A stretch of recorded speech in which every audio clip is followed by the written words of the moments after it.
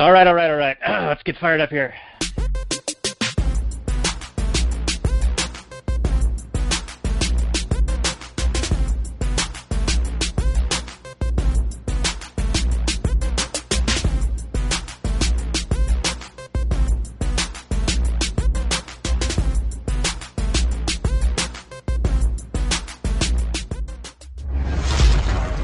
Maximum freedom.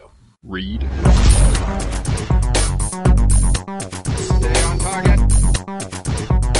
Maximum freedom. Stay on target. Maximum freedom. Read Rothbard. Hello and welcome to the next episode of the Actual Anarchy podcast, brought to you by the fine folks at readrothbard.com and actualanarchy.com. We've got a great show coming up for you today. We're going to talk about the movie War Dogs from a Rothbardian anarcho-capitalist perspective. My name is Daniel, and my friend Robert is my co-host, and it's just going to be him and me. Him and I? How do you say that? Just the two of us. We can make it if we try. Just the two of us. You and I.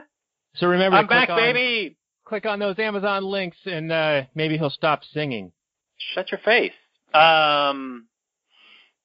You sure that was me, or was that the real deal? Who knows? Who could tell? Who could tell? So, hey guys, we're going to be a little bit rusty, like a rusty nipple on this one, because Robert was away for a little while doing some work, some actual work, and we have not done a show in about 2 weeks. So we're going to knock off some of the rust here. Just between the two of us, like Robert was singing before, talking about the War Dogs. Is that how I sounded? That's terrible. My ears are bleeding. Is that normal? You got to do it loud. Yeah. So I'm back. I was away for a while, but through the magic of the internet, it's like I was never gone. Yeah, we just posted Ghostbusters yesterday. And we knew that it was going to be for Easter when we recorded it. So if you listen to that episode, you're going to be like, oh, they just did one. But no, it was actually like 2 weeks ago. Yeah, and it was a good episode. We had some good guests and some good people promoting it out there for us. So check it out. Yeah, I think that's a really good one. I listened to it at 1.8 speed yesterday just to make sure that I did a little bit of time shifting, because we did a little bit of conversation pre-show, but still recorded, and I worked it into the show. Oh God! Seamlessly. How seamlessly? Like you wouldn't even notice it. Like I bring up the Ray Parker Jr. song, and when we were actually doing the conversation in real time, we sort of shifted to another topic rather quickly. But we had been talking about Ray Parker, and you had the cassette tape growing up, and there was the video, and they were all like dancing in the streets and all this. I plugged that in right after I bring up the trivia about how he listened to the plumbing commercial at like 2 a.m, and it is seamless. All that golden content. We burned so much good stuff in the pre-show that I think maybe we should just start recording right away, all the time. If you want to do all the editing, because, we do kind of shoot the shit a little bit beforehand, me just talking about stupid stuff in my life, like how stinky I am because I am recording this episode, 1, because I love the listeners, 2, because you are crying and whining about doing it right now, 3, because I would rather be taking a shower right now, because I have been without a shower since, it's been at least a couple of days now, because I've been without water. I took my trip and I came back, and all of a sudden the water doesn't work in the cabin, and for no reason why other than to find out now, because the fantastic whale guy just came out and fixed it up. There was a broken actuator. Oh, and Morton Joe came out with his fucking war rig and wrecked your shit. No, this is a capitalistic transaction, a voluntary transaction, where I agreed to pay capital monies in exchange for labor and parts for him to service my unit. Fair enough. Completely heterosexual way. Fair enough. I do want to quibble with you a little bit, because you say that you would rather do something else, but here you are doing this, and that, my friend, is a demonstrated preference. You're actually doing this by voluntary choice. So you're demonstrating that this is actually higher on your value scale. I'm bowing to the pressure of your whining. It's true. And I would rather satisfy your whining than be clean. So just remember that in the future when I need a favor from you. Just remember that. I remember it already. So let's get into our episode here. I'm sure that everyone loves hearing us talk trash to each other. But we do talk about movies from a Rothbardian and anarcho-capitalist perspective, and I think that perhaps we should start doing that after I do a little bit more house cleaning. I just want to mention that we have updated the cover art for the podcast. So if you look at it on iTunes now, you'll actually see pictures of Robert and I that Robert has done some artwork, or how would you describe it? It was a photo, and then you stylized it and did a fair amount of work to make it look super awesome on you and make me look like a fucking nerd on my side, which is fine. That's I'm good exactly at that. what I did. You just described it perfectly. You cranked up the nerd filter to 11. Well, what happened was, for anybody interested, and I don't think anybody's interested, but I'm going to say it anyway. You sent me. One day I was over at your house, and you have this habit of pulling out your camera and just like taking pictures because you're one of those like photophiles. It's like you're some kind of Japanese tourist. I don't know. It's weird. It's a thing you do. So you take out this camera and you start snapping pictures of the two of us, and you selected this image to repeat and put through all these Prisma filters. And so I said to myself, well, that must be the image that he enjoys. That is the image he is the happiest with. So because I love my friend Daniel, I am going to select this picture to use for our artwork for our podcast.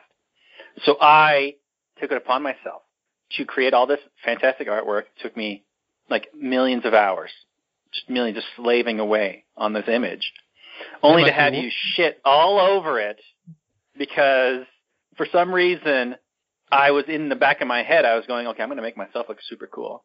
Not because I just look cool, because I totally don't look cool, but I'm going to make myself look cool.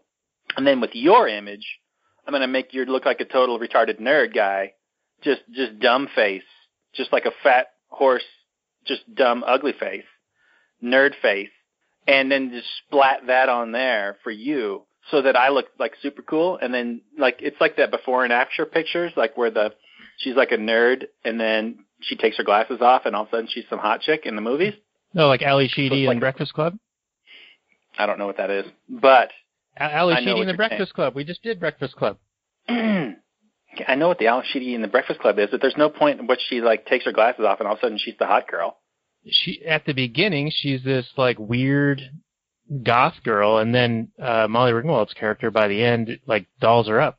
Then Emilio Estevez is like, damn, she's hot. Oh shit, you're right. All right, one time you were right. One time. You can remember this time in history. Make note of this. You're right. There is a scene where she gets a makeover and she walks in and like everybody's like, oh my god, you actually are attractive. So yes, just like that, this image, which by the way, it looks way cool now. On the phone, I noticed the update and it looks way cool on my phone. Next to all those other professional podcasts that I listen to that are super cool. It looks like we belong. So it makes me happy. So yeah, check it out. Yeah, so that was our long-winded story about updating the podcast artwork, folks.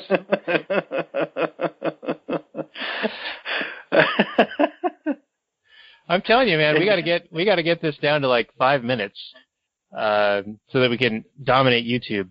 None of this 2-hour stuff. Yeah, this long-form content just isn't working. I enjoy it though. I think we actually get to some meaty bits with the amount of time that we let this marinate. You know. Yeah, we stroke the giblets. That's what we do. That's right. Well, let's talk about this movie. This is a movie called War Dogs, directed by Todd Phillips. Came out just last year, so it's not too old at all. It's got Jonah Hill and who's this other guy? Miles Teller. Miles Teller.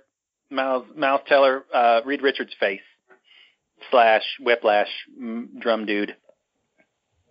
I don't know what that means. Some other things. These are some other movies that he was in. He was in some kind of like romantic comedy movies. And he's in it. I mean, Hollywood does this. They take a guy who's like not attractive, right? And then they put him in a movie and they give him a girlfriend who is like painfully attractive. And you're supposed to go, right, what about this guy is super hot for this chick? He was going around loser giving guy. Old dudes He gives hand jobs. Right, he gives handies to old dudes, and then he's trying to sell premium sheets to these retirement homes, and they're like, we don't have any kind of incentive to have our old people sleep on super Egyptian high quality sheets. Yeah, didn't he say, would you wrap a lizard in cashmere? No, you wouldn't. Right. So GTFO, dude. Yeah. So good thinking with your entrepreneurship. So you do mention this guy Miles Teller, and the very first scene he's getting beat up, right? It's like you'll get to that point in the movie, right? Like they open with him getting beat up, and then they go back in time, and then of course by the end of the movie you catch up to it and then proceed. Caesar. Right. So when you first kind of get to see his face, really, he's kind of like scarred up. And I was like, oh, it's related to this beating that we saw. But no, they had gone back in time. So that guy's face is actually like that. Like he's got a bunch of scars. Yeah, I don't know what happened to him in his life. But, yeah. Yeah, he's like he's the not Tommy like Lee Hollywood Jones. good-looking guy. Right. Yeah, he's like, yeah. I mean, whatever. Chicks dig scars, right? And Hollywood actors. So I'm sure he's doing fine. But that was like the first thing I thought of, I guess. I'm weird. Right, but when I saw him next to his girlfriend, I'm like, oh, man, she is slumming it. I mean, she could do better. First of all, he's like broke, right? I mean, he's jerking off guys for money, which he probably makes decent money. He's making like, what, $60 an hour when he gets to work. So he probably has a couple clients a day, maybe. Right, and the jerking off guys for money is just sort of a joke that his friends say. He's actually doing in-home massage, like my brother does. Right, who totally does not jerk off old men for money. Right? Unless he does. I don't know. I haven't asked him. Okay, this is one of those unsaid things between men. It's fine. Not a big deal. But, so he's making maybe $100, $150, $200 a day. I don't think that puts him in the category, unless he got to her, like, young. You know what I mean? I don't know. But Hollywood does this. This is fairly unrealistic. It's fine. It's fine. It's not the point we're talking about. Yeah. So, hey, I'm going to read the description of the movie just real quick, and then we can get into the scenes and the other things that we want to discuss. So, again, it's called War Dogs, and it's based on a true story. With the war in Iraq raging on, a young man, played by Jonah Hill, offers his childhood friend, the Miles Teller character, a chance to make big bucks by becoming an international arms dealer. Together, they exploit a government initiative that allows businesses to bid on U.S. military contracts. Starting small allows the duo to rake in money and live the high life. They soon find themselves in over their heads after landing a $300 million deal to supply Afghan forces, a deal that puts them in business with some very shady people. That's really all it says here. So we can expand upon that. I did want to mention, since you seem to be fond of doing this, the Rotten Tomatoes rating of this is 60%. But Google users, 90% like it. So they seem to be fans of this movie. Okay, so quick little story. Like I said, I went over to the West Side and I did some work, and then I went up and visited family and friends. And so I was staying at my old man's house for a day. And we watched the night we watched this movie called Cloud Atlas, which is this Wachowski movie, I think. They made The Matrix, and then they haven't made a good movie since then. And they made this movie called Cloud Atlas, which was incomprehensible, had no plot, impossible to follow. And I was just struggling. I was telling my dad the whole time through, I'm just like, this movie's not clicking, it's not working, I'm not following these characters, I don't care about anything that happens. This is terrible. It's a piece of trash. It's a dumpster fire. And the next morning, I get up, and I'm watching this War Dogs movie, and he's kind of making fun of me because I'm kind of glancing at my phone every once in a while. And I'm still following the movie, but it was so infinitely easier to follow, and it was way more entertaining, and I could follow it even while I was checking my phone every once in a while. Because it actually has a plot that is followable. So it's not super complex. It's a fairly straightforward movie, fairly easy to follow plot. But anyway, just way better than Cloud Atlas. That's the point. That's the point of my meandering story there. All right, and that's our episode on Cloud Atlas. That's right. Don't watch it. It's right in there with the Suicide Squad. 3 hours of incomprehensible nonsense. So, I mean, if you're into that, do it. I mean, it's got some big name stars like Tom Hanks, Halle Berry, a bunch of big name people are in it. I don't know why.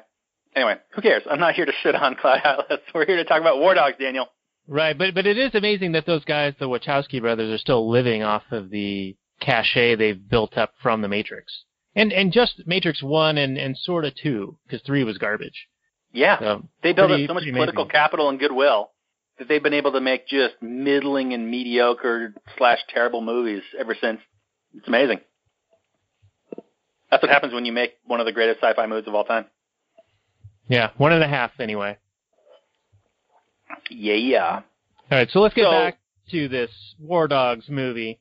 Yeah, so this kid, he's doing this job he's not super happy with. There's a funeral, and he runs into this old childhood friend who is this small-times arms dealer, which he's able to do it due to the U.S. government. Did you remember exactly what happened? Why he made some explanation as to why the government were they facing backlash over the Halliburton deals after the Iraq War? Yes. So they opened it up to everybody. Yeah, they mentioned that Cheney was giving all of his buddies backroom deals, and so that made a media firestorm, and so they reacted by opening up a website to anyone who wishes to bid on these things to have quote unquote transparency in the process. But right. All it meant was, they allocated arbitrarily like some percentage of the piddling stuff was going to go to these small time players, whereas the big time defense contractors were always going to get the bigger stuff. And it reminds me of something that the company I work for did a couple of years ago, which was they tried to have an initiative to have minority and women-owned business stuff be like one of our driving factors, like because we produce a lot of different products, but not everything, and so sometimes we buy via outsource. So it's like you contract with another manufacturer and then you provide it to your customer. And so our initiative was to, if we had to go outside the company, it was to go to a minority or women-owned business so that we would qualify for some kind of designation bestowed on us by On High that, played well in the SJW playpen. Just ridiculous stuff. But that's basically the impetus behind why these guys have an in to be able to do what they're doing in this movie. Right. Yeah, and he said, you know how, they likened this story to when they were playing Little League. And it used to be this one really good player would always get player of the year, MVP, whatever. And then some parent complained. And so the next year they all got trophies, and even the retarded kid got a trophy. And, so the Miles Teller character is like, well, so you're basically the retarded kid. And he's like, Jonah Hill says, I'm the most retarded. Probably the funniest line in the movie. Yeah, or I'm the biggest retard or something. I don't know. Right. So he's what they're called war dogs, where the movie gets its name. And right off the bat, our main character, David, he has some moral qualms about it. He's not super happy about it. And he doesn't necessarily voice those qualms to anybody, but he knows that his girlfriend wouldn't be happy with what he's doing. Right, because she's all anti-war left. Like they sign petitions and go to protest rallies and all this stuff. This is back in the GWB days. Right. This is at the height of the anti-war left being against the Iraq War. Yeah, before they all hid out in their caves when Obama won, and basically did the exact same shit that Bush was doing, but maybe a little bit more, actually. He escalated a fair amount. Right. But, so he's against the war, but he sees the monetary benefit, and he doesn't necessarily have the best, moral argument against it. So he goes ahead and does it. Right, because the hot girl is, his girlfriend's pregnant, right? This kind of all plays into his decision. Definitely. Right. So they start working together, And their first big deal is this, that he finds, there's this website where they're scouring it day and night, and they're looking for little deals, these little scraps they can find value in.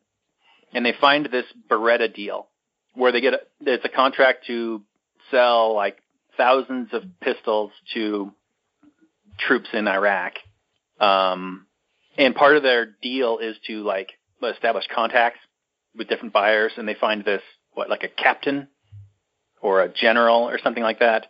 I think it's a captain who evidently has as you see in the movie, I mean, he has a warehouse full of cash that they stole from Saddam Hussein, who apparently just had a warehouse full of U.S.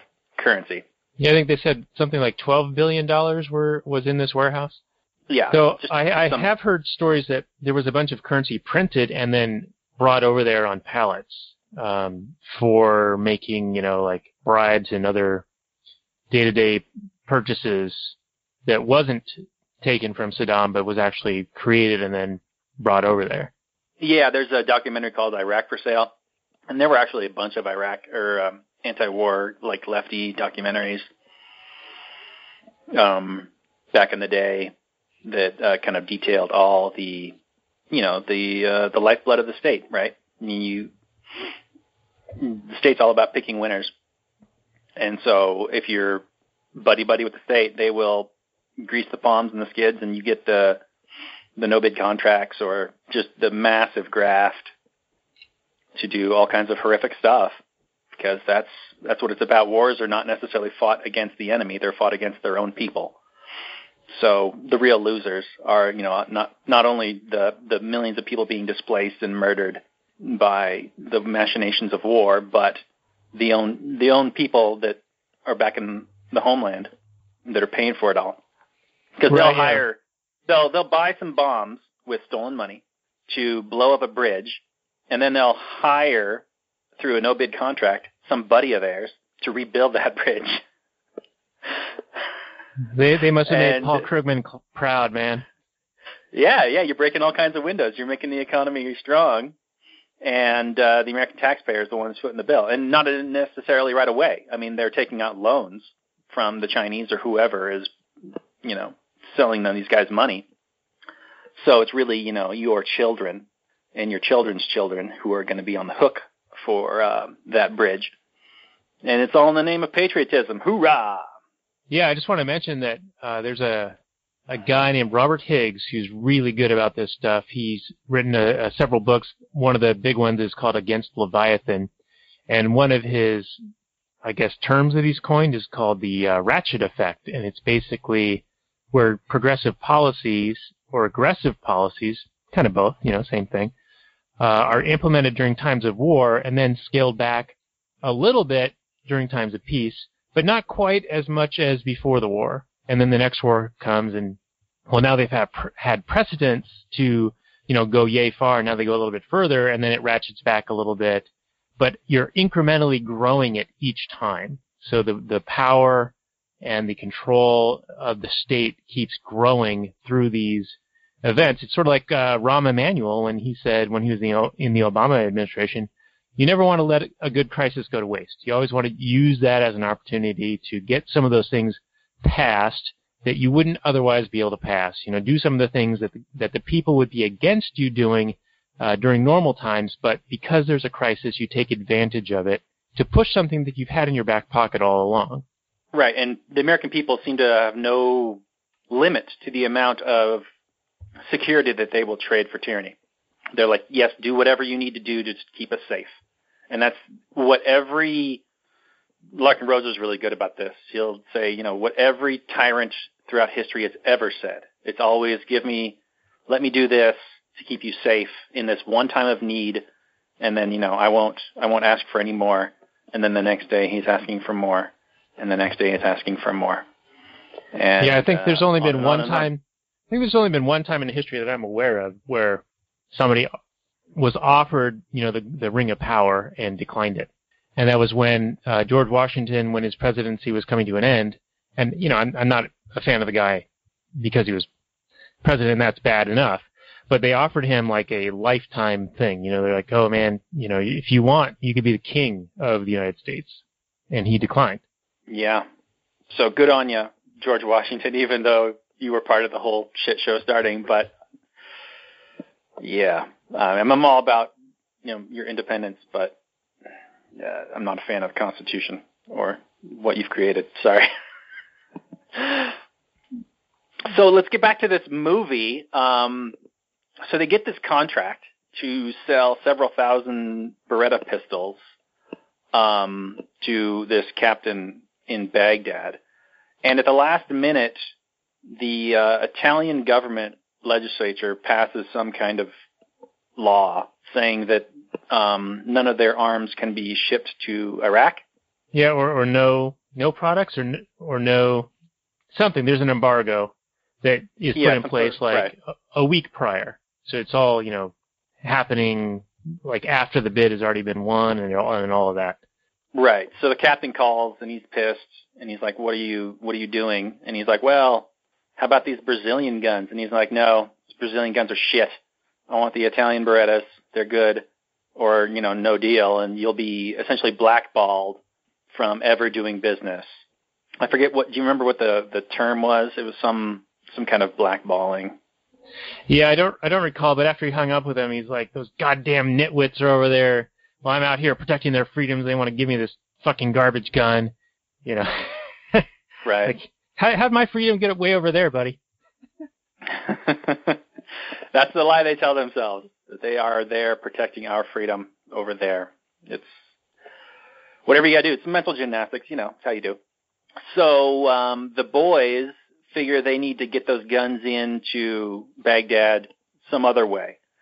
So what they have them do is to ship the guns to Jordan, which then gets held up at customs and stuck in a warehouse somewhere. So the boys have to put some boots on the ground and make things happen, and they grease the skids by bribing some local dude who has some connections with the government there to get their guns out of the warehouse into a truck. And so then they just overnight it. They get stopped at the checkpoint at the border, and they bribe the guards with some Marlboro cigarettes. And then after that, they pass out and they wake up in Fallujah at some gas station, and they find a dead body. And the only one who's upset about that is Miles Teller character. Everybody else is like, whatever, dead bodies, who cares? They get gas, and then they take off as the Taliban or whatever is in pursuit. Some guys with some machine guns in the back of pickup trucks. And as they're running out of gas, they're pouring some gas in the tank as they're escaping. And I question how much of that actually happened, if it actually happened quite like that. It seemed to be made up for movie's sake, but whatever. This is what happens in the movie, so we'll evaluate it based on that. So they escape, and the United States government, some troops, kind of come to their rescue and chase off the Taliban. Right, just as they're about to get, murdered, right? Then there's this Huey helicopter or gunship, Apache maybe, that starts shooting at them, and then there's all these Humvees that go by and flip them off as they drive by, which I thought was pretty funny.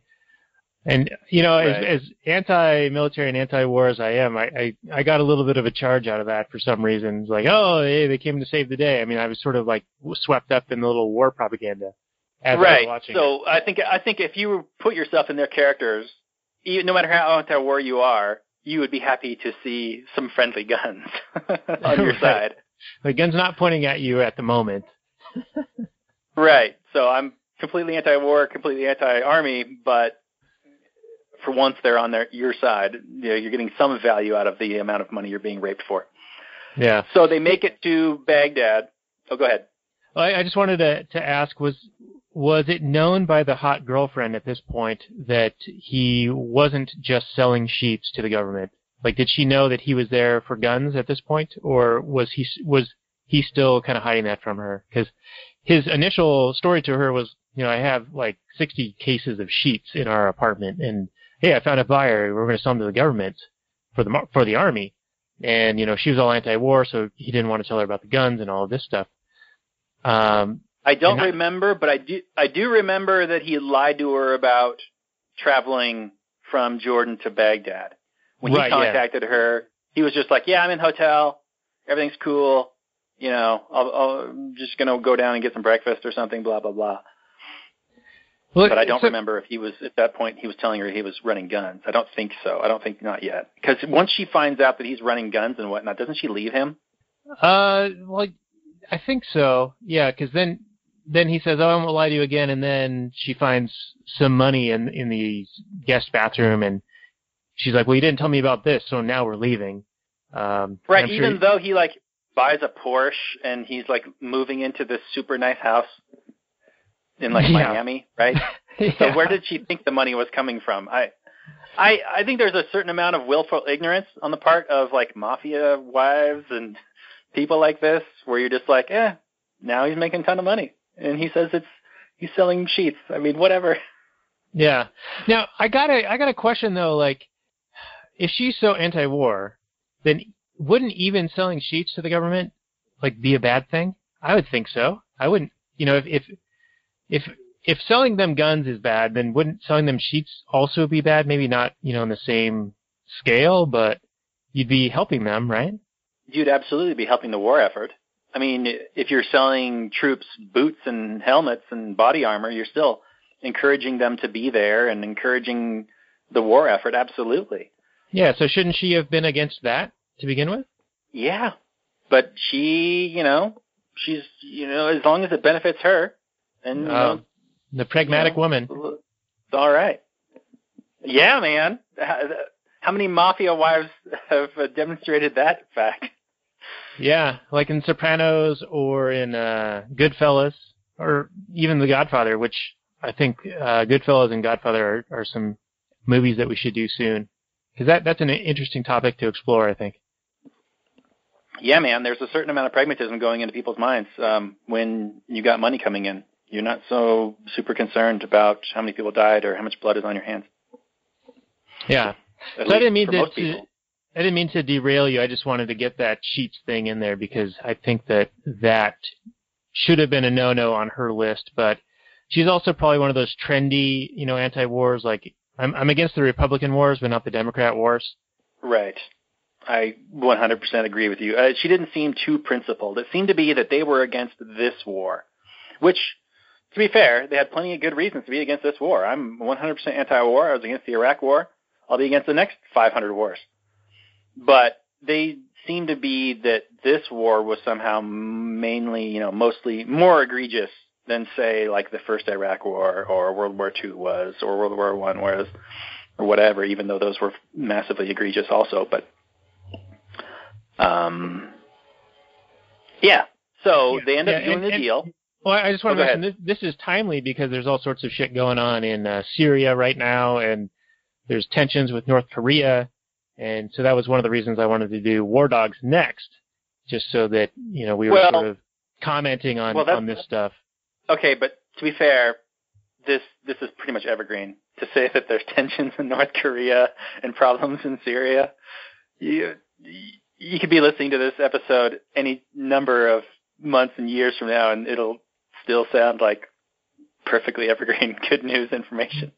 Right. But the one thing about the Trump versus Hillary thing was that Trump was, of course, going to be the lesser of the two evils option and keep us out of these entanglements. That was the sales pitch.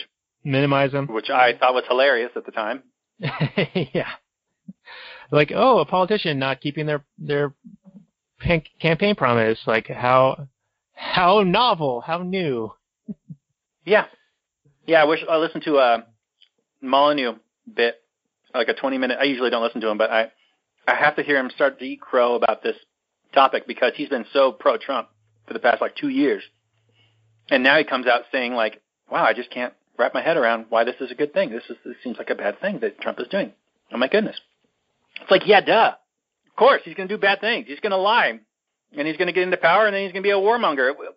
Why does this surprise you, of all people, who have said for years that politicians are all a bunch of lying scumbags who say whatever they want to get into power? But he thought that Trump was the one case, that power doesn't corrupt universally? Whatever. Anyway, who knows? I don't know what he's doing. I'm going to post an article by F.A. Hayek about why the worst always get to the top. It's chapter, I believe, 10 of The Road to Serfdom, and I'll post that, I don't know, probably sometime this week. So by the time this show is showing, I'll put a link to it below.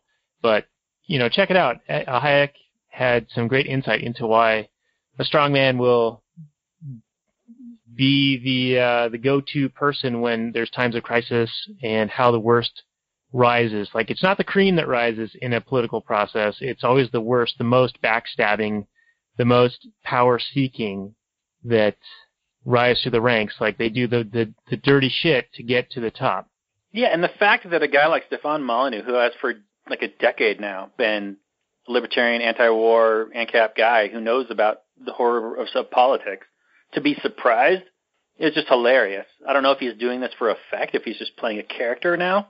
Oh, that's interesting. Sort of like alt-right. Well, he may be, because he's too smart to be surprised by this, because he's been saying for years about how it is.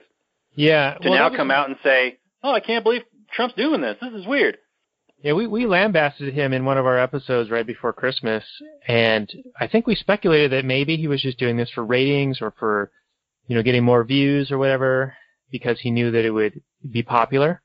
But it's interesting that you mentioned this idea of playing a character, because right now, currently in the news, Alex Jones, the InfoWars guy, who's, we've been aware of him for a dozen years or more now, and he's going through like a divorce with his wife, and his lawyers are arguing that you can't use his on-air personality in their judgment on whether he can have kids or whatever, right?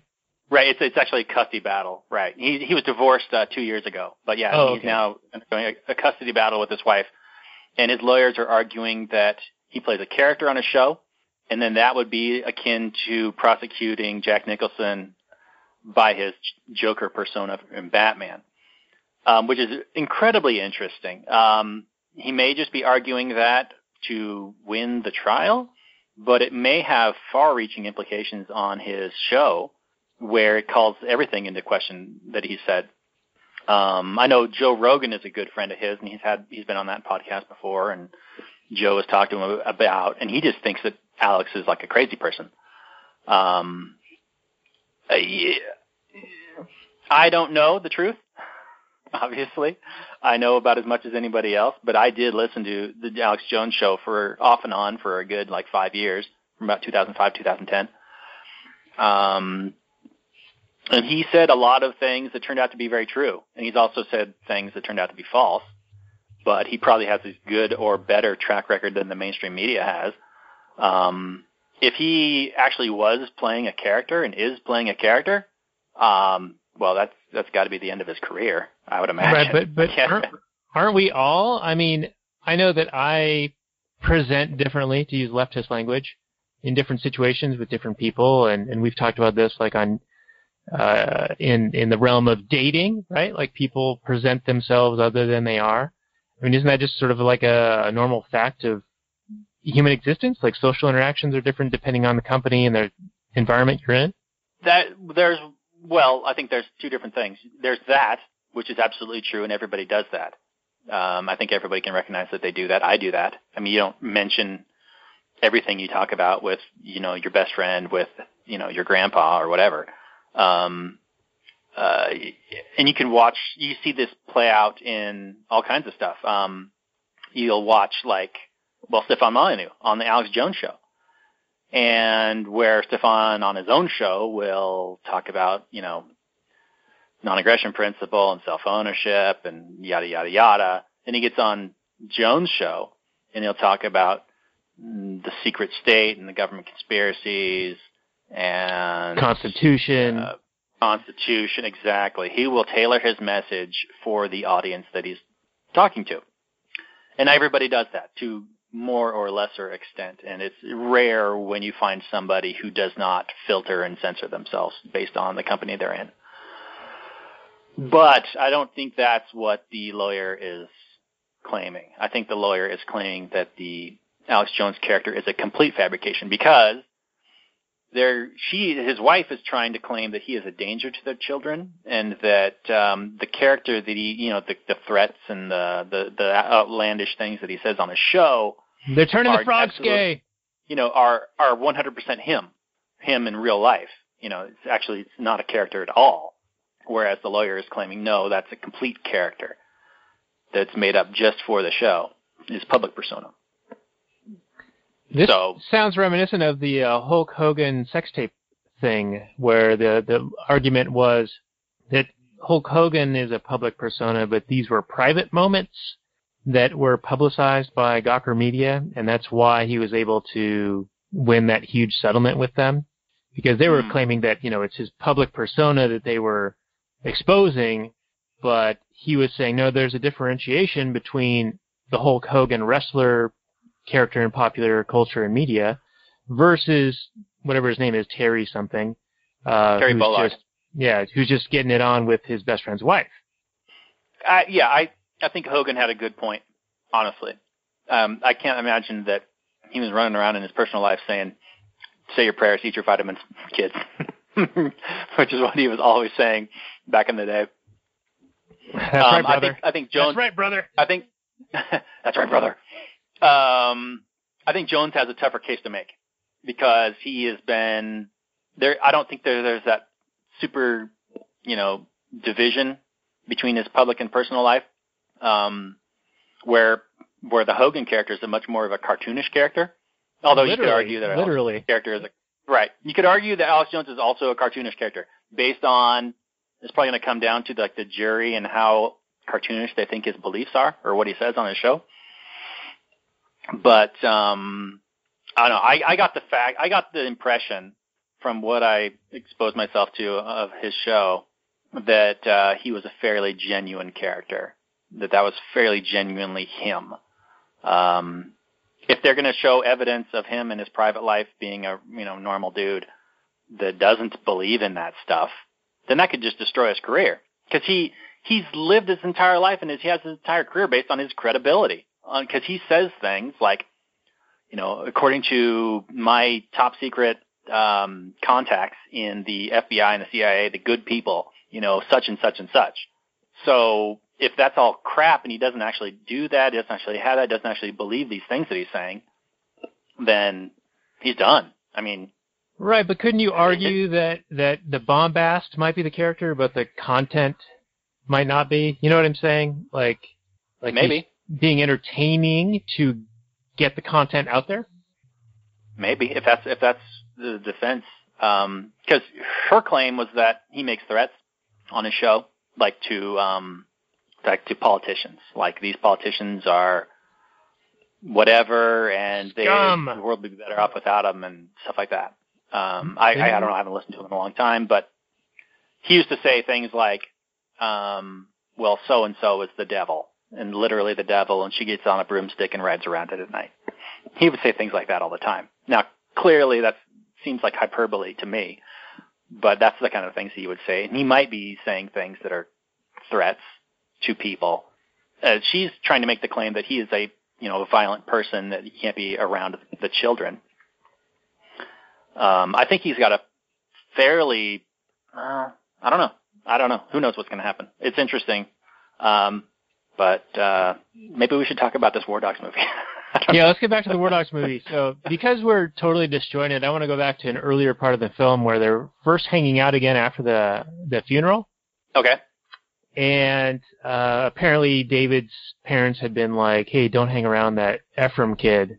And then he had moved to California and then finally come back after a couple of years, and they're like, do your parents still hate me and all this stuff? And he's like, yeah, but let's go hang out, have some good times. They go and try to buy some weed, and the contact isn't there. So then he makes a deal with some dudes on the street. And maybe we can talk about that a little bit because that was kind of interesting. Yeah, I remember that. Okay. So, yeah, they pull up at this kind of apartment complex, and there's some gentlemen kind of hanging out, sitting on a car, shooting the shit, listening to some music. And, yeah, his normal weed dealer or whatever isn't there, or what have you. And the guy's like, well, why don't you just buy it straight from me, and you can cut out the middleman, and I'll get you a better deal. And he's like, okay, sweet. And instead of asking to see the product first, he just hands over like, what was it, like $400 or something. And so he hands over the money, and they're like, they just take it. And then he's like, okay, let me see the product. And they're like, I don't know what you're talking about. What are you talking about? And so then he flashes like a pistol. And so what's his name? Ephraim? We should probably figure out his name.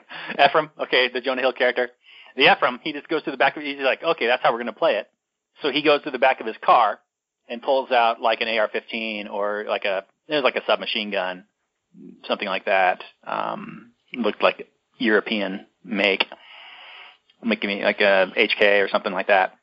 But yeah, he just kind of shoots it into the air, and everybody else takes off, and he's like, where are you going?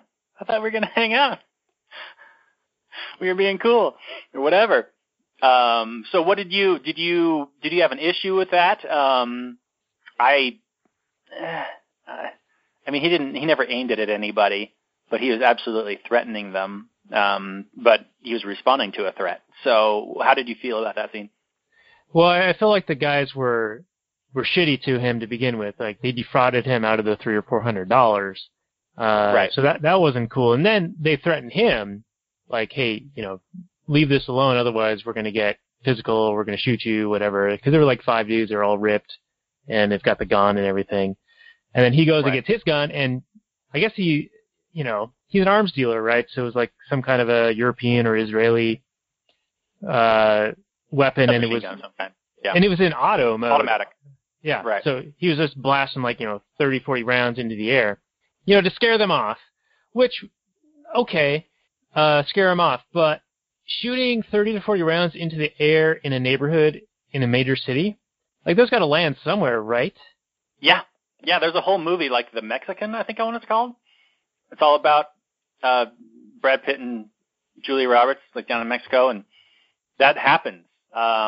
There's like a group of people like all shooting off their guns, and a bullet just lands on a guy, kills him, shoots him, falls right through his head, murders him. Because I don't know if you know about physics, but you do. But let me explain it just quickly for those who care. So the velocity of a bullet traveling it straight up will be at the same velocity at the same point as it's traveling back down. So that bullet, as it goes along that parabolic arc, will reaccelerate down to the ground. Well, it'll at least reach terminal velocity, which is enough to kill a person. So, yeah. So that's the part I had a big issue with. Like, okay, if you want to make these guys pay for stealing your $300 or $400, shoot their car or something. Assuming this is like an Ancapistan situation where the drugs would not have even been an issue to begin with. So I think this whole transaction would have been way more above board. But don't just shoot indiscriminately into the air and put thousands of or hundreds of people at risk, right? Anyone in the 4-block radius or however far it could go, make the restitution come out of their hide. Shoot their car, cost them the $400 in damage, and then consider the transaction closed. Like, all right, you lost the $400. We had the satisfaction of shooting out their car. You know what I mean? Right. Mm-hmm. So yeah, I thought that was extremely reckless. Absolutely reckless, and he would have been absolutely at risk for any damage that he caused to anybody in any property.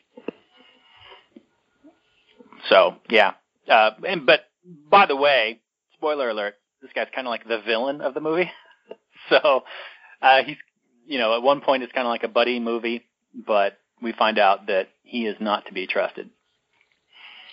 Yeah, he has no qualms about anything. He's just straight id, just going.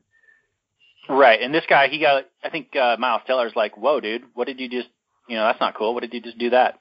He's like, oh, it's cool. I've got like a class whatever weapons license or something, so I can just do whatever I want. Which is kind of hilarious. So just because you have a gun doesn't mean you can just start firing it off in the middle of a city. Yeah, exactly. That license is going to protect you from any kind of repercussions from murdering somebody. Anyway. Yeah, so we should probably get this one moving along a little bit. So let's get back to the Jordan thing, the Beretta deal. So you had already talked about how they ended up driving it in. I just wanted to mention that they had initially planned to fly it to Jordan and then fly it to Baghdad, but it got held up in Jordanian customs, and it was going to be like a several-week, maybe longer permit process to be able to fly them out. And so they bribed the local guy to talk to his contacts in the government, and their goal was to fly them to Baghdad. But the guy was like, well, I can't get you the permit. It still takes 6 weeks, whatever, bureaucratic bullshit. But I got you your guns, so here's the best smuggler in all of Jordan, and we're going to drive. And so then, the situation you described ensued. But I just thought that was a kind of interesting thing that they said, okay, the restriction is you can't fly it without this piece of paper with these 9 stamps on it. So we're going to go around that. Like, this whole movie is about stupid processes and regulations that are put into place and then ways to work around them, like doctoring documents, doing things that are against the spirit of the regulation, but not the word or the verbiage of the regulation, Right. So this movie is very much akin to Dallas Buyers Club, which was all about that, where the main character was just working outside of the specific stupid laws and regulations that were in place to try and service his customers. And these guys are doing the exact same thing. Their customer is this horrifically violent and powerful organization. So they get them. I think we left off with them arriving in Baghdad with the guns. And they show up, and they're like the conquering heroes. They're snapping pictures and shaking hands and big smiles everywhere. And the captain's really happy with them. And then he's like, okay, let's get you guys paid. So they go over to this warehouse, and we already mentioned it a bit, but there's just pallets and pallets and pallets of cash. And they count out, what was it, like $1 million or something or more. And they stuff it in bags, and then they escort them, get a military escort to the airport where they fly back to the United States. Of course, the money's all stolen, but they're perfectly fine with that. They have no moral qualms with that, and they're supporting the war effort. And apparently he has a certain price. If he was getting paid, $10 an hour, he probably wouldn't be doing it. But if he's getting paid all this money, then all of a sudden his morals are fly out the window, and hey, he's getting a piece, so he's happy. And he's supporting his wife and his soon-to-be kid. So I can understand the pressures of supporting a family. Daniel, you've been able to support a family without resorting to working for the government. I don't know if you want to mention that a little bit. Sure, yeah, I don't work for the government. I do at least 30%, 40% of the year, but not directly. Not by choice. Yeah, it is tax time. Tomorrow is the official deadline date, but this will post a couple days after.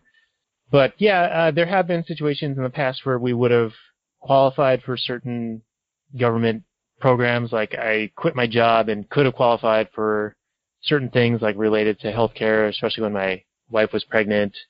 I guess I could have gotten some unemployment or some other things like that, but we always declined doing that because just on principle, I don't want to be a part of it.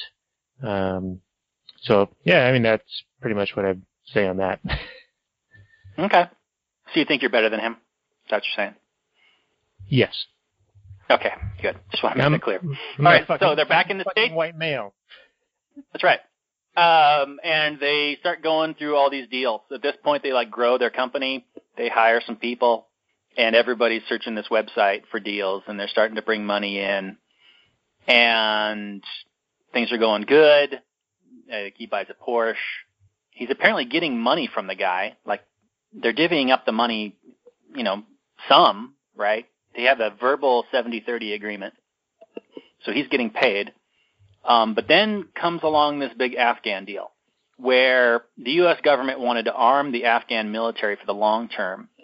And they post this huge, massive $300 million order for the main sticking point is this 100 million rounds of AK-47 ammunition.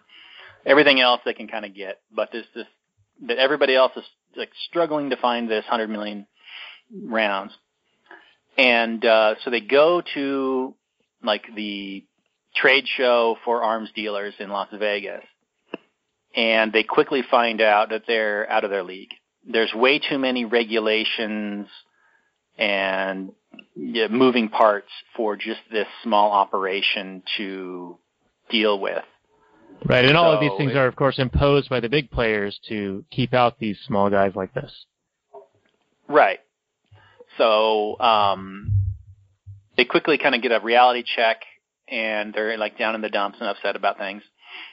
But then our man Miles Teller is sitting at a crap stable or something, and up walks Bradley Cooper's character, who is this kind of like infamous arms dealer guy, and who kind of says, hey, I've got, I can hook you up. You get with me, you work with me, and we can get this deal done. He's got contacts in Albania where all this AK-47 rounds are just sitting there because Albania is trying to join the EU, and a term of them joining the EU is that they would scrap all this weaponry that's just sitting around the kind of this Cold War weaponry. Right, they'd all go to like NATO rounds or something, right? Right. And it's kind of funny because here Miles Teller is like this arms dealer, right? And they find out that Bradley Cooper's character is like, okay, I can't stay here for more than like 2 days. And Jonah Hill's character is like, yeah, I've always said Vegas is like a 2-day town. You just can't do it. And Bradley Cooper's like, no, the United States. And he's like, well, why is that? And he's like, well, I'm on like the terrorist watch list or the no-fly list or whatever it was. And all of a sudden, the Miles Teller character is like, whoa, we want to do business with this shady guy who's like on the terrorist watch list or the no-fly list or whatever it was. And I thought that the Jonah Hill character actually made a whole lot of sense. He's like, you can get on that list for anything, any infraction. They can put you on that list for no reason, for having the wrong name. I'm on that list because I have the wrong name. There was some Robert Johnson character back in the 70s who blew up some building at some point, killed like a few people. So now every Robert Johnson is on the no-fly list or the terrorist watch list or whatever it is. It's ridiculous. And it seemed weird that this David guy, the Miles Teller character, would like balk at this. But I guess if he's like some kind of lefty guy and he thinks he's keeping his nose clean and like he's like a good arms dealer as opposed to the Bradley Cooper character who's like a shady arms dealer, supposedly. What? Seems like you're splitting hairs, buddy. What did you think about that, Dan? Yeah, I tend to agree with you on that. I thought that it was kind of hilarious that he let that hold him up when, he's out there running guns via truck across Fallujah, and he's concerned about the Bradley Cooper character being on some list that I'm sure that this dude would be on by now, right? Yeah. It sure seems like a whole lot of pot calling the kettle black situation going on, where he doesn't even, like the Bradley Cooper character exists in this other category of person that he doesn't realize that he has long since joined. But whatever. As if some sort of like stamp of approval from this violent organization means anything.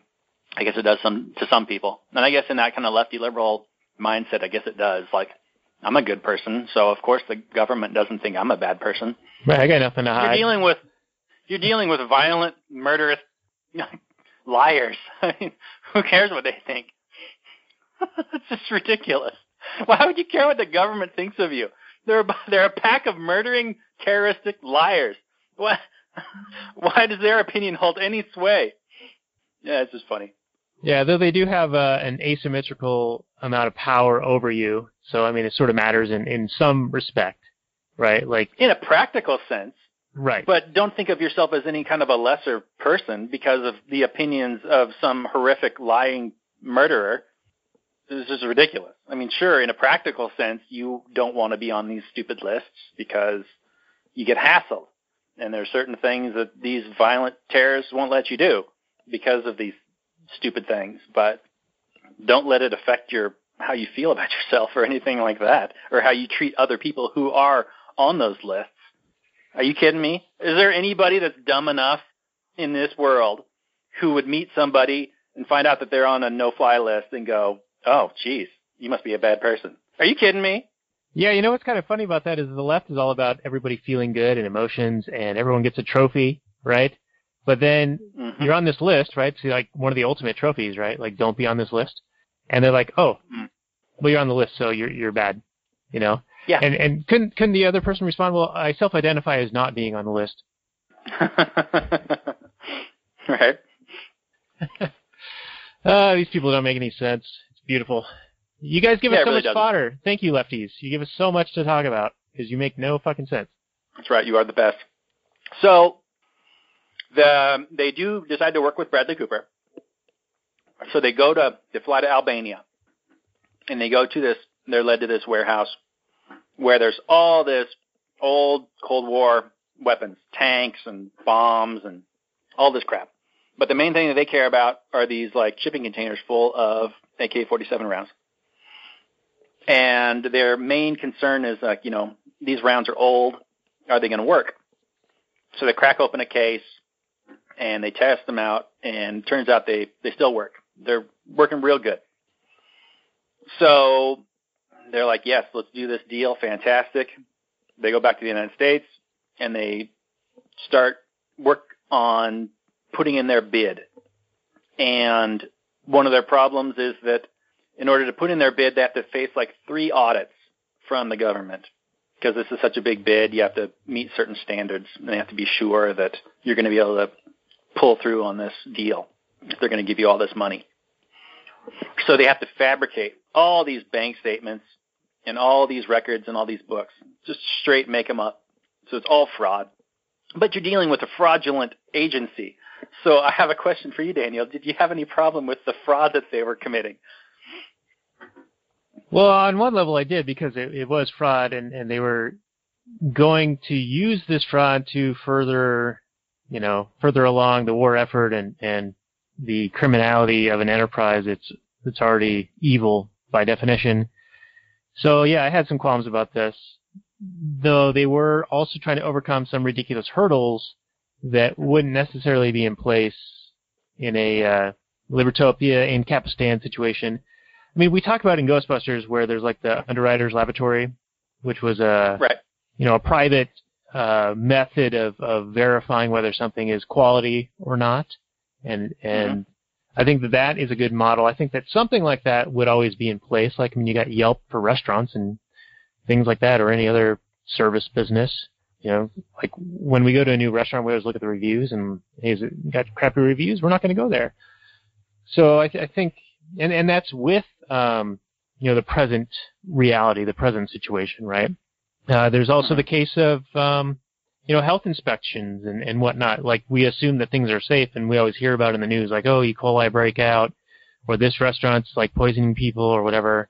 And the leftists always claim, well, that's why you need the health inspector. They'll protect you.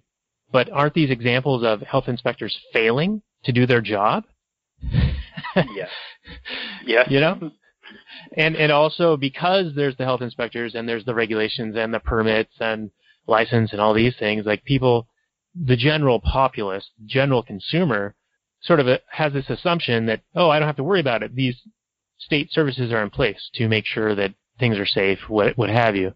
So their guard is down. They don't have to be as keen or aware of their own eyes. You know, like in a Libertopia society and a Capistan society, I think that if there were any questions of whether a restaurant was safe to eat at, like, you would be able to have those questions answered.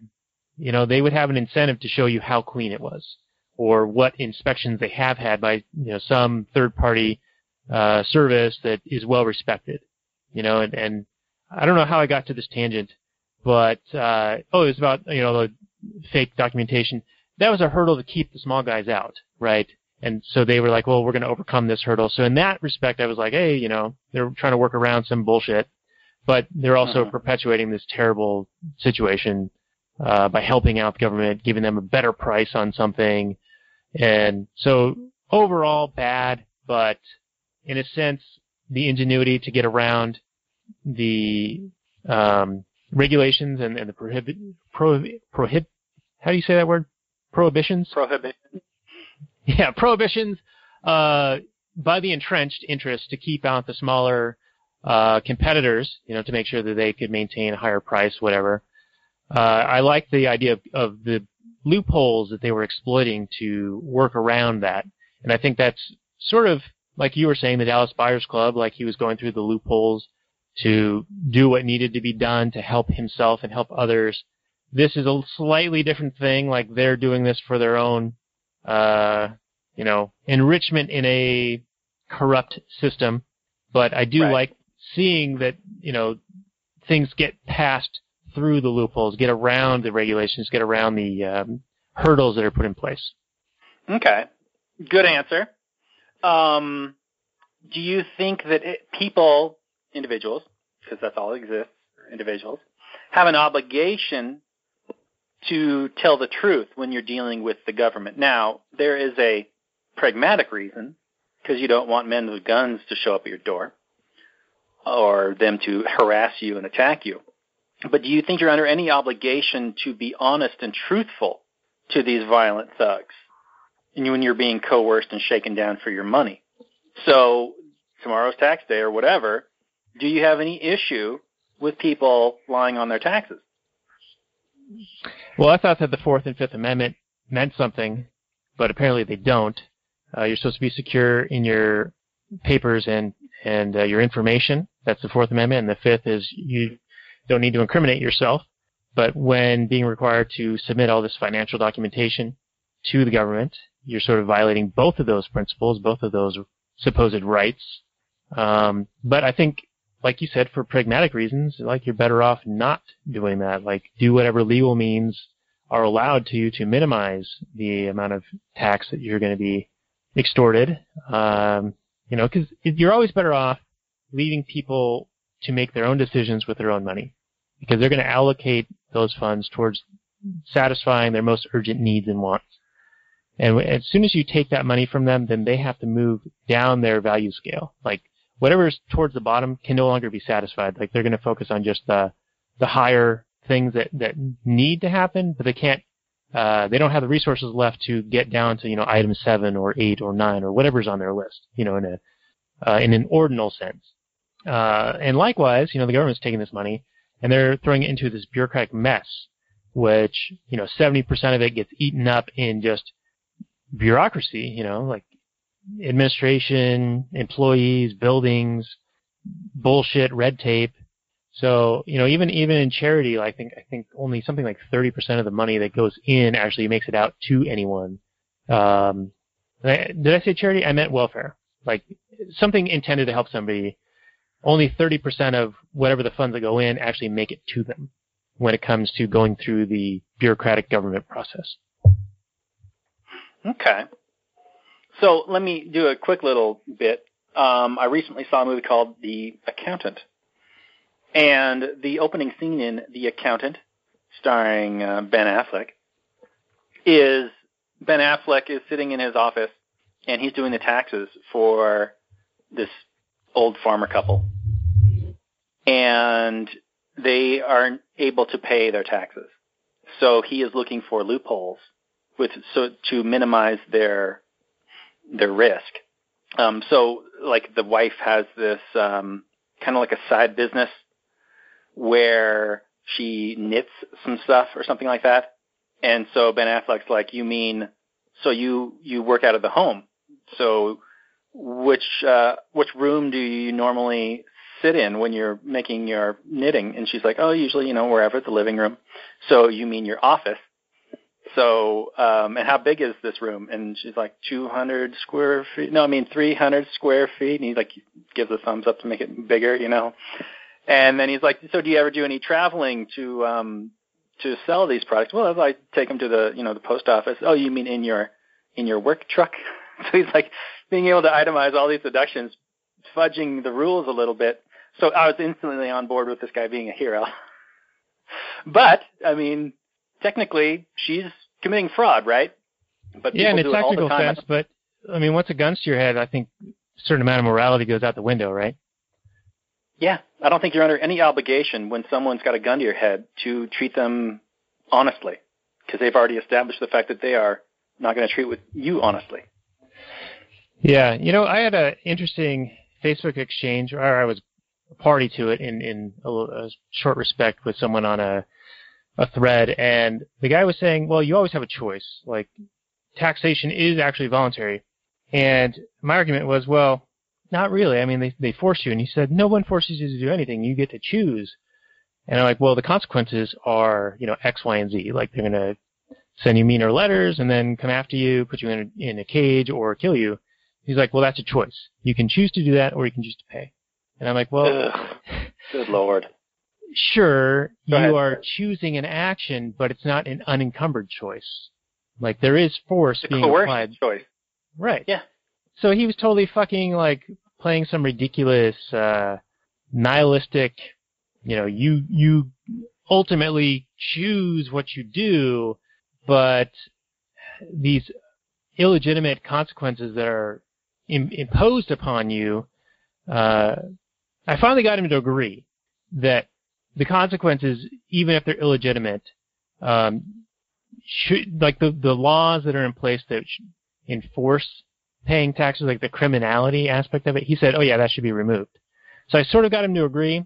It got into this like semantic argument, and he was saying you make the choice, and I was like, well, but they're using force, and I think he was incorrect in saying that because you're still choosing, it's not force.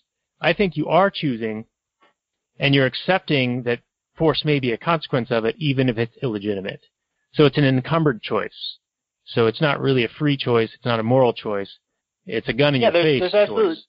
There's an absolute difference between a voluntary choice and an involuntary choice, where someone sticks a gun to your head and you have to make a decision, as opposed to you doing a thing because you want to do a thing. If you don't see the difference in that, I don't know what to tell you. There's a reason why there's a whole class of political thought which is all along the lines of human beings ought to interact voluntarily, and that force is wrong, violence is wrong, attacking someone is wrong. It's a whole thing, and it's funny that there are people out in the world that don't recognize that, but whatever. Okay, so Daniel, we're talking about this movie, War Dogs. Occasionally. Every once in a while we get back to it a little bit. So they go to Albania, and they find out after they've already like agreed to this deal, because they put in their bid, right? And the bid gets accepted, and they find out that the bid was the lowest bid by $53 million. And Ephraim is like super pissed off about that because he kind of feels like he left money on the table, which is kind of ridiculous because he was super happy about it beforehand. He was perfectly happy with his bid beforehand. He's perfectly happy with doing the whole deal according to the bid, but then he was upset about it later because he found out that he had lowballed the bid by $53 million. Yeah, and I thought that was kind of interesting because, like you were saying, he was perfectly happy with it beforehand, but then after the fact, he's like all pissed off about it, and that's almost this leftist, sense of fairness, like, oh, I got ripped off because I could have had so much more. But I think what he fails to realize is that he only got the deal because he was so far under everyone else, and every dollar closer would have been less likely that he would have gotten this thing. And then the other interesting thing was when they go into the meeting with the government after forging all these documents and whatnot, they get super fucking high and go talk to these guys, and they're saying things like, oh yeah, now that we've met you guys, we feel like we're in good hands or whatever, and they're just sitting there like totally baked. And yeah. I doubt that actually happened. But they broke all sorts of protocol, like the government people. They're like, oh, well, we're not supposed to tell you any of this information, but what the hell, we'll tell you anyway. And so that's how they found out that they were so much cheaper. It was just kind of this, totally fucked up process. Like, they're definitely not following protocol. They're just kind of greasing the backs, everyone's back. They're all rubbing each other's back to get sweetheart deals, and it's not about solving the problem. It's all about, like, all right, how do we spend these resources and then justify a bigger budget next year? That total bureaucratic method. Yeah, it's just about getting your piece of the pie, and it's like all this stolen loot sitting in front of you, and you're just scrambling to get it all and spend it all so that you can stay in business. And keep raping the people. It's when government's called a gang of thieves, that's not hyperbole. That's exactly what they are.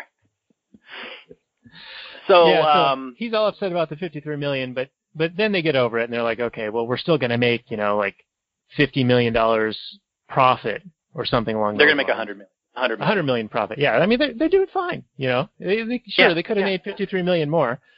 But, these two 20-something-year-old kids doing okay in this deal. Doing okay. They're not starving. So they end up going to Albania, and it's really the Miles Teller character that's doing all the groundwork there. But he goes, and he makes a huge discovery that all the ammunition is Chinese ammunition. That they were just, when they did their tests, they were shown like the one box that wasn't Chinese ammunition. And the problem is that the United States has an embargo on Chinese ammunition, and they won't accept it. So he calls the Bradley Cooper character, and he's like, what the hell, dude? And the Bradley Cooper character, I think, makes a great point. And he's like, so why didn't you check the ammunition before you bought it? Yeah, you just looked at the one case they showed you. Yeah, why did you just look at the one case they showed you and we're totally fine with that? It's on you, buyer beware, caveat emptor, to make sure that you are spending your money wisely. So the two kind of concoct this scheme, which I think was perfectly legitimate. I thought it was perfectly fine, where they are going to rebox the ammunition. They're actually spending a whole ton of money to transport all this heavy ammunition. They go to some local Albanians, and they have them rebox it all, repackage it all. They unbox the Chinese ammunition out of these kind of like wooden crates and metal boxes, and they pour them into plastic bags and cardboard boxes. And it ends up like being a huge net profit. They pay the Albanians like $100,000 to do this, and they reap multiple times over in less transportation costs to get the bullets to Afghanistan. Yeah, something like $3 million or $13 million of gain in the transportation costs. So even though, and they actually made a joke in between each other, to like, oh, he's going to charge us $100,000. They're like, nothing, like, what do you want for dinner? Yeah. They pretend to be discussing this huge cost when actually they're actually going to save $30 million in shipping costs. So it's going to cost them $100,000 to save $30 million, and they're going to get to be able to sell the ammunition to the United States, which is the whole deal. So they're going to get this $300 million deal. They're going to make $30 million more dollars. And they're actually going to be able to do the deal, all because of this shipping change. So this is going on, and Ephraim, he learns that Henry, the Bradley Cooper character, is charging them a 400% markup on each round. So 10 cents on the 2.5 cents on the rounds. And he wants to cut him out of the deal, which is really dumb. I don't understand this Ephraim character at all in this movie. Doesn't he understand that this Bradley Cooper character is providing a ton of value to them? That without this Bradley Cooper character, they're not making this deal. They're not getting this $300 million deal. They're not making this $130 million now profit, but he still wants more. So he works to cut him out of the deal entirely, which ends up with our flashback to the original opening scene in the movie, with the Miles Teller character getting a gun in his face. Yeah, I agree. It was totally fucked up. And it seems like the Jonah Hill character, he was always kind of being shady and very id-driven, like we were saying. He was upset about lowballing by the $54 million, so he could have made another $54 million, and then they do this shipping weight change, and they're going to net back $30 million of that. And then he discovers, we could make even more if we cut this other dude out. But, at some point, the value that you've created, you got to be satisfied with the deal. Like everyone's got to be satisfied with the deal. And if you cut this guy out, of course, he resorted to violence, right? He goes after David, kidnaps him, puts a gun in his face. And, of course, David didn't know anything about it. Like, he told the Jonah Hill character, Ephraim, hey, don't screw this deal up. Like, don't fuck this up. And of course he does. Right. Now, to be fair, the Ephraim character is snorting cocaine like the whole movie. So he may be getting like paranoid or something like that. But yeah, his character motivations and actions make a whole lot of zero sense, other than that he's just some shady piece of crap character that you do not want to be friends with. Yeah, Which, I agree. to be fair, he gets warned about at like a dinner party and other times, although they claim to be like best friends. But yeah, the Miles Teller character is warned repeatedly throughout the movie that the Jonah Hill character is shady, and he sees evidence of it firsthand. So yeah, he gets beaten, robbed, held at gunpoint. So he just like bails, gets out of Albania, says he's going to be back, but he's never going back. Right, and his contact there ends up going missing, right? So that's like another part of driver. the retaliation. Right, yeah, his driver disappears, and the driver's wife is like, comes to him and is like, hey, he's missing, where is he? And he's like, I don't know, but I'll find out for you when I come back. Of course, he never goes back. And what actually is their downfall is that the stupid Jonah Hill character, who was so obsessed with like squeezing every dollar, thinking he's getting screwed over by everything, doesn't even pay the guy for the reshipping, the repacking, which is the $30 million bonus, and the $100,000 is nothing to them, and he doesn't even pay that, and that's what ends up screwing them over, because the guy calls like the U.S. State Department and like reports a felony or whatever. Yeah, when that's totally true, because they had only shipped like 5% of the product at that point, and so I don't even know if they would have had to pay him that whole $100,000 anyway.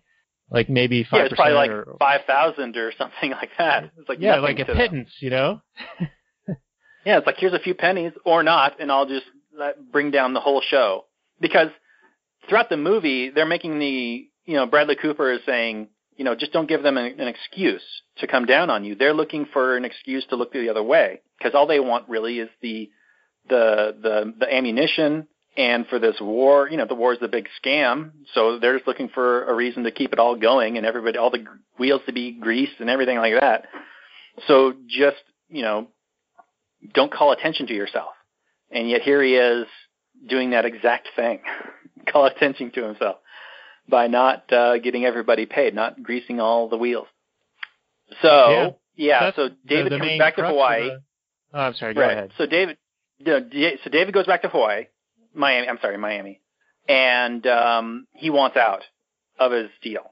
He says through what he's done at this point and the money that they've made with the 70-30 split, he believes he's owed $4 million, which is like a tiny little amount on this $130 million deal profit that they're going to be making after the deal's all done. And he even offers to settle. He's like, I'll take 40 cents on the dollar. So he's only asking for $1.6 million. And even that he won't do. Ephraim won't do. And at what point is this guy just like completely retardedly stupid? He knows the Ephraim character knows everything. He knows that or the David character. He's been in on that he knows he's been committing all these felonies and frauds and whatever throughout this entire time. So he could bring them all down if he wants to, and that's essentially the thing that he's counting on. They end up meeting in like a Denny's or whatever, and he's saying, I just want, what's owed to me. And the guy's like, if you bring me down, you bring us all down. So and he offers him like $200,000.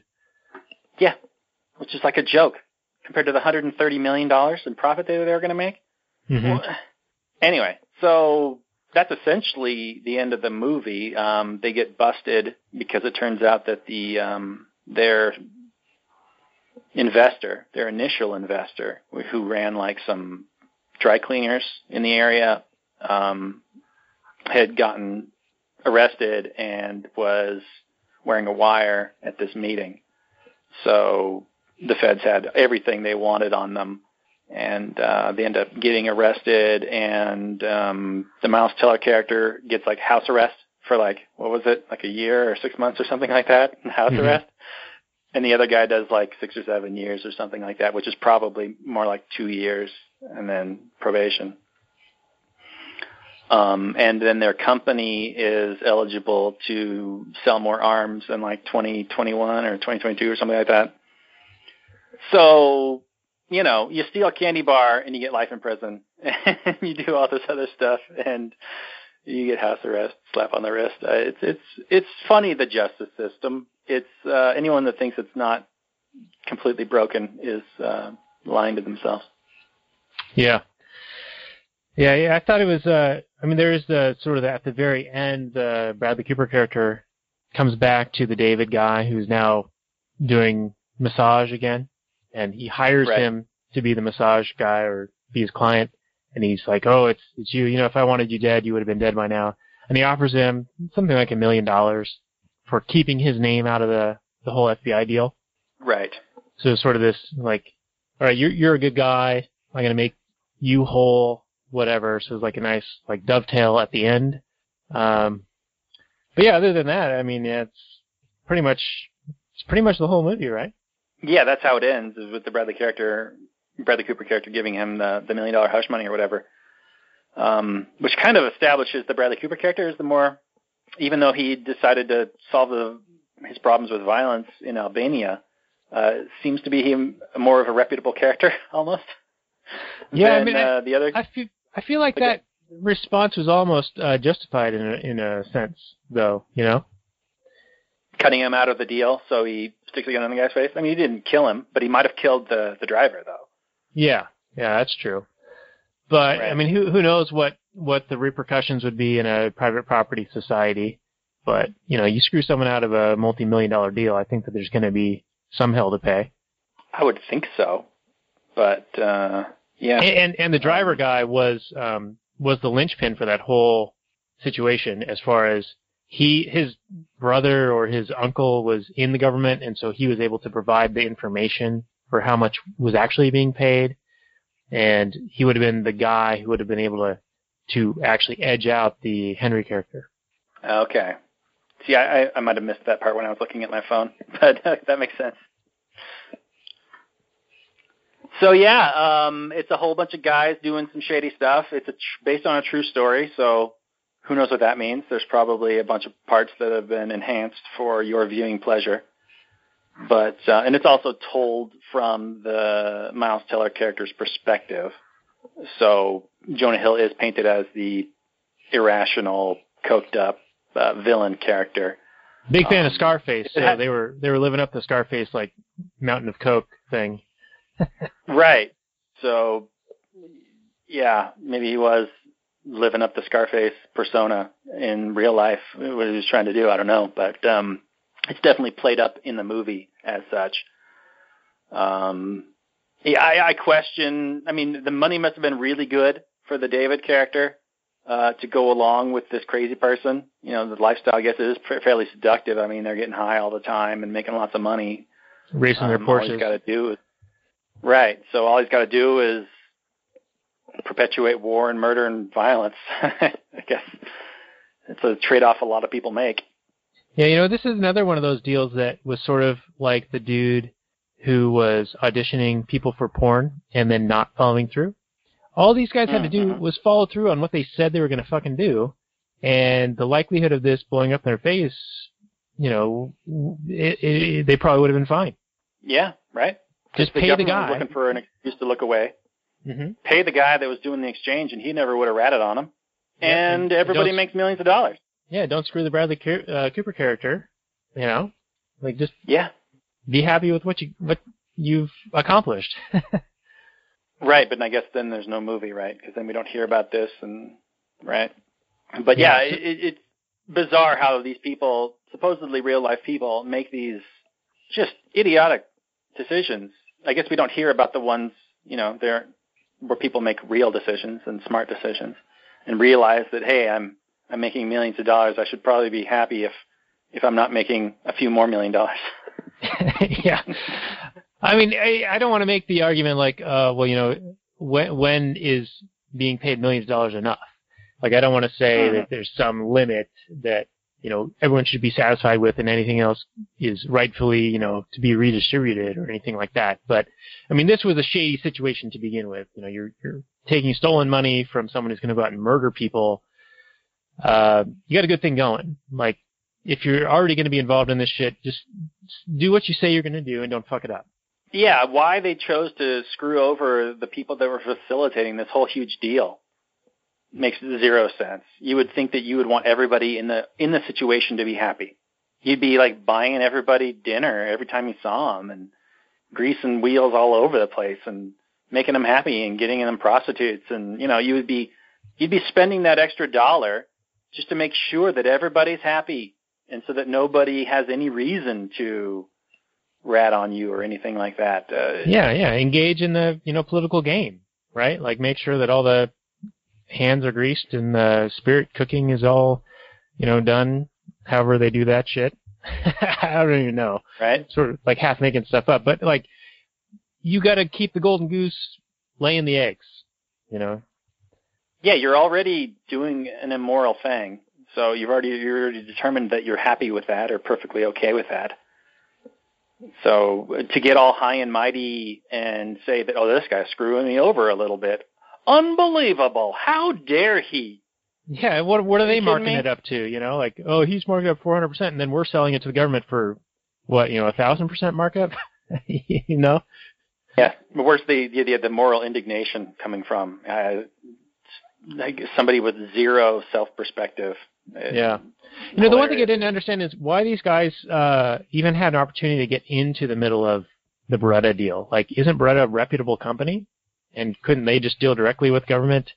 Like, I can sort of see, like, the Bradley Cooper character when they were in Vegas. He was like, I facilitate the things that the government can't engage in directly. So there's... Due to laws or regulations or whatever. Yeah, so there's sort of a little bit of cover, like, a little bit of don't look this way, they'll get what they want, but they can't do it through official means, loopholes, right?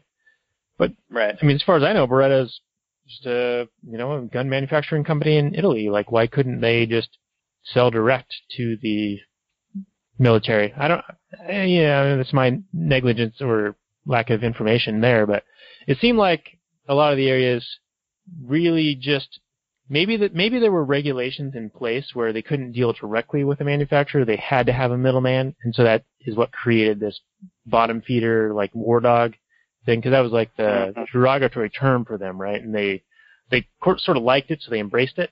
Mm-hmm.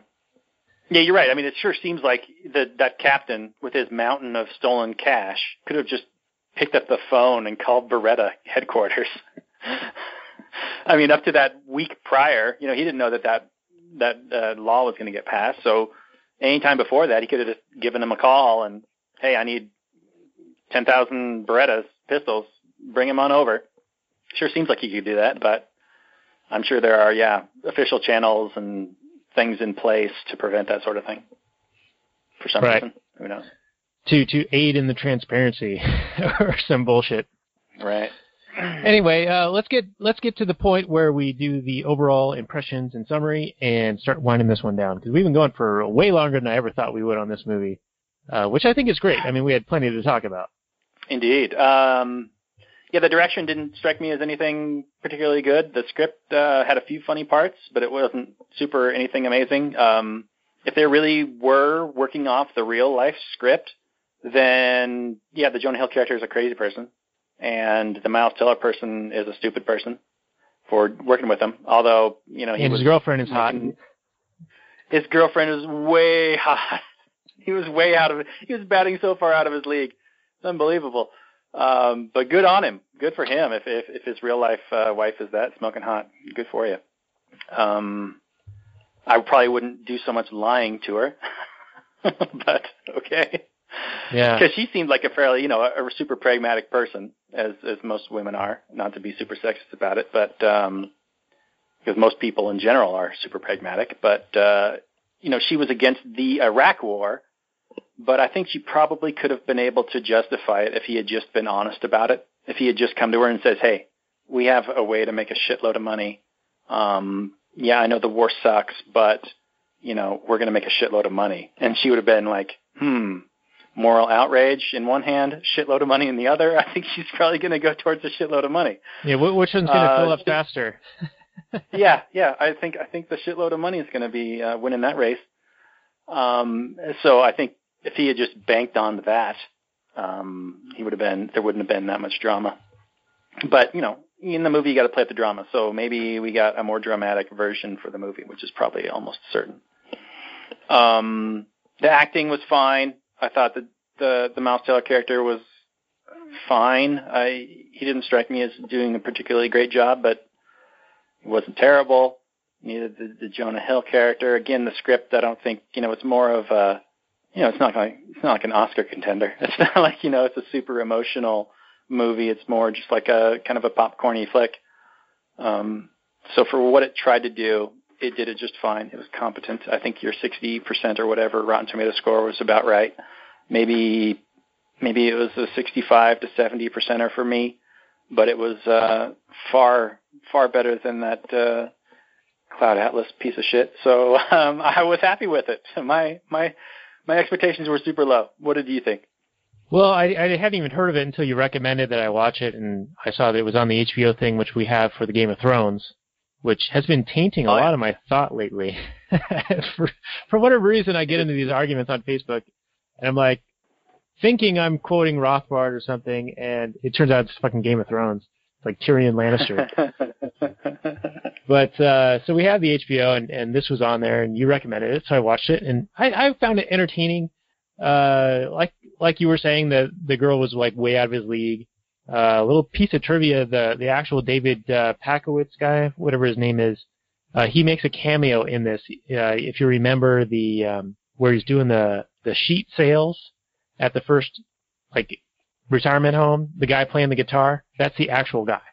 The owner of the retirement home, or the manager or whatever? No, the singer guy, the guy who was playing guitar, entertaining the residents. Like playing some Creed song or some bullshit. Sweet. I don't remember that character at all. So yeah, so that's probably why he didn't star as himself. Probably not why. But you did mention that the girlfriend was anti-war, and now that I recall, she was aware when he was in Jordan that they were running guns at that point, but she was okay with that. I think for the pragmatic reason. But she got upset with him because he had said that he didn't leave the hotel, but then she saw pictures of him in Baghdad. And then, of course, found the money. So she had already come to the, I'm okay with it because we're going to benefit, even though you're selling guns to the government. Where me, personally, I would have been like, you don't even sell sheets to the government. Like, that's aiding and abetting. Right. But, whatever. Like, we're not going to judge them, these movie characters, on their principles. Like, most people don't even have principles to begin with, which is why they come to us to listen to our show, because we try to have principles and incorporate them in our lives and in the show, as well as lessons from Austrian economics, etc. But in general, I thought the movie was entertaining. I thought we were going to go with the angle that they opened the movie with, which was like, war is the health of the state. We don't look at the battlefield. We look at, this is dollar signs for this, this, and this, and each soldier on the battlefield is, $17,500 to us, and there's like 120,000 of them, or whatever the numbers are. So so like this big business that's a result of that. And I think that they sort of angled that as, that's capitalism, which I think nothing further from the truth. Which, it is a racket, and it is played against the people, not necessarily the enemy. Although the enemy is the people, and it's the people of all nations. So. Yeah, well, like in recent news, there's that Syria thing where they dropped the mother of all bombs, and there was some report that said that each of the bombs was worth $16 million or something like that, and they dropped it and they killed like 34 militants and who knows how many innocent people. And it turns out that you do the math on that, and it's like $400,000 per militant killed, and you compare that to the average, income in the United States, and like, all right, so you could have employed for each person murdered over in Syria like 9 people. But well, you like a decided to drop mafia the hit bomb. is like $20,000 or something like that. I'm sure you could find people to kill people for like nothing over there. I mean, if you really wanted to like kill people and you were like okay with that, you could just slip like a couple $100 into the average, like, I don't know, immoral, downtrodden Iraqi person. I don't know. Yeah. Seems like there are cheaper ways to kill people. You know, the irony is that because of this type of weapon that was used, the anti-war left is coming out of their caves. And it's kind of weird. Yeah. You're starting to see all these protests. There's, don't bomb Syria, don't start the war. And I agree with that. Like, don't start the war, right? But I was saying that for the last one and the one before that and all that and the next 500, like you were saying. But because it's Trump, because there's an R next to his name, now the anti-war left is coming back. But a couple of comments I've seen. Okay, go ahead.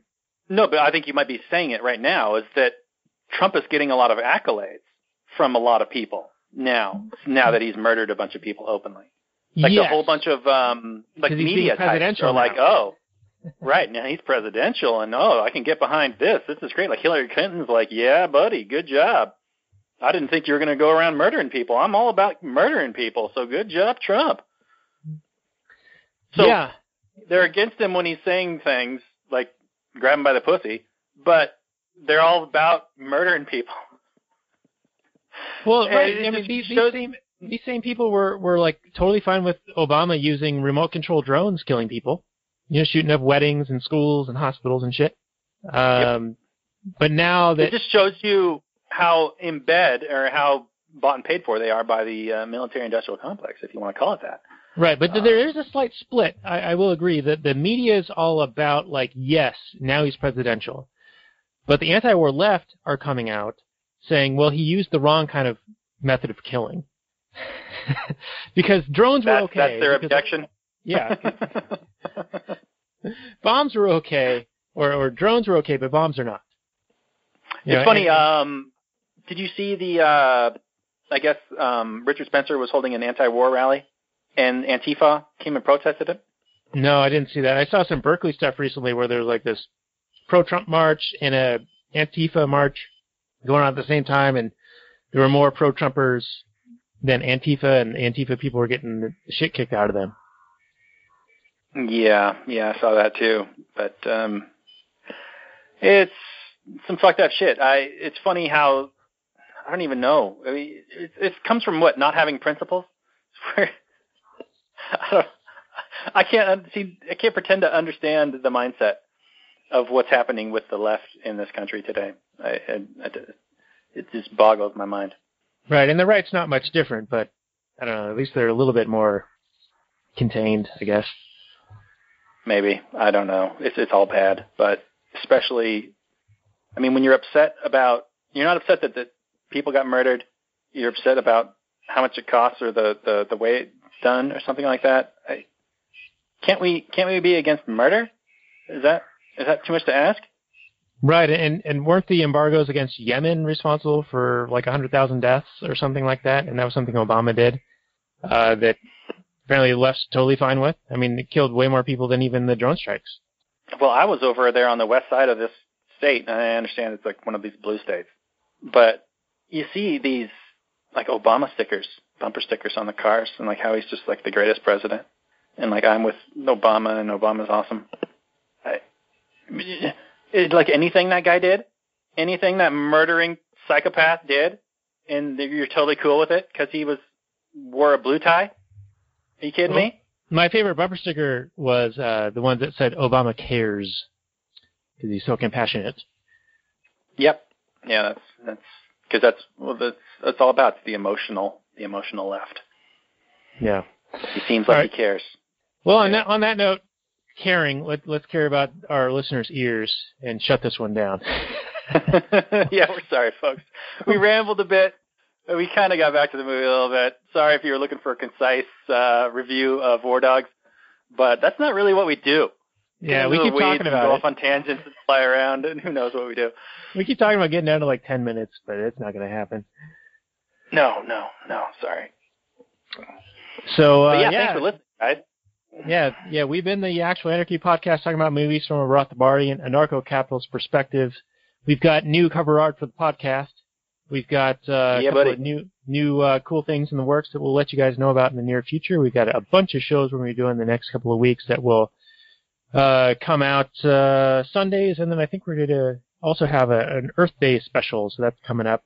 Actually, that's going to post before this one, so get in your time machines, folks, in your DeLoreans, go 88 miles an hour, and just pretend like I didn't say that. By the time you've heard this, you'll already listen to the Earth Day episode, which we have not yet recorded. We pre-thank you for listening to the show. We haven't even recorded yet. If it's any good. We don't know. We don't know if it's going to be good or not. Yeah, we don't. Really, we don't. In the meantime, click on any of the Amazon links. Do some purchases there. Amazon is super awesome. Great service, great prices. We've got the Prime link down at the very, very scroll down at the bottom of our page, and try that out for 30 days for free. We've got the Tom Woods Liberty Classroom. There's a couple of other things. Oh, we've got the Turbulence Training thing, which is the one we talked about on the Mad Max episode. My wife's been doing 3 times a week. She dropped a bunch of weight, got in great shape. And that's super cheap, so check that out. That's at readrothbard.com/TT. That's 2 T's at the end there. Any other ways they can support us? Oh, I got one, Robert. Calling out to all y'all motherfuckers. We need to get 100 subscribers on YouTube. And that's like a big goal I want to push, because once we get that 100, then we can get the custom URL. Because right now, we only have like 39 or 40 subscribers, and we're stuck with this super long, like, launch code style URL. It's like youtube.com/blah, blah, blah, blah, blah. I mean, like, Hillary Clinton's butt looks better than this URL we have right now. So if we can get some YouTube subscribers, and I know we've got a few hundred listeners at this point. I see the stats, so that's awesome. Thank you guys for listening. But go ahead and even create a fake profile. I don't care. Like, doctor that shit. Like, if you took any lesson from War Dog, get around the bureaucratic red tape and make it happen so we get 100 subscribers on YouTube, so we can get the custom URL. So we will literally be Actual Anarchy, or youtube.com/Actual Anarchy. That's our goal. And a noble goal it is. Yeah, do that for you if you could. Thanks. Take a second and do that. It'd be fantastic. We would love you forever. Be your best friend. Forever. So anyway, we have been the Actual Anarchy podcast. I want to thank you guys for joining us. This has been War Dogs and us shilling for the YouTube subscribers. We will have another episode coming out on Saturday. Back in my time machine. Coming out yesterday for Earth Day. So, Robert, why don't you sign us out, man? I'm hitting a wall here. This is what we do. We shill for big anarchy. We push anarchy. We promote it. We point out where it is in the world, and point it out into the movie world. So little bit. Sometimes there's some anarchy in those movies, and we like to share it with y'all, and we appreciate y'all listening. So my little freedom nerd babies, why don't you go out there and hug somebody, love somebody, tell them how you feel, and thank you for being a part of this more rational, more peaceful world. Take care, buddy.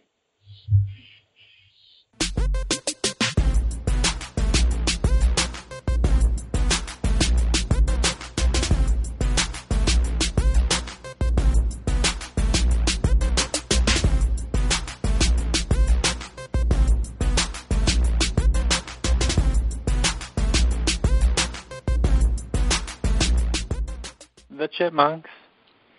CHIPMUNK. We're the Chipmunks. Guaranteed to brighten your day. Do do do do do do do do do do do.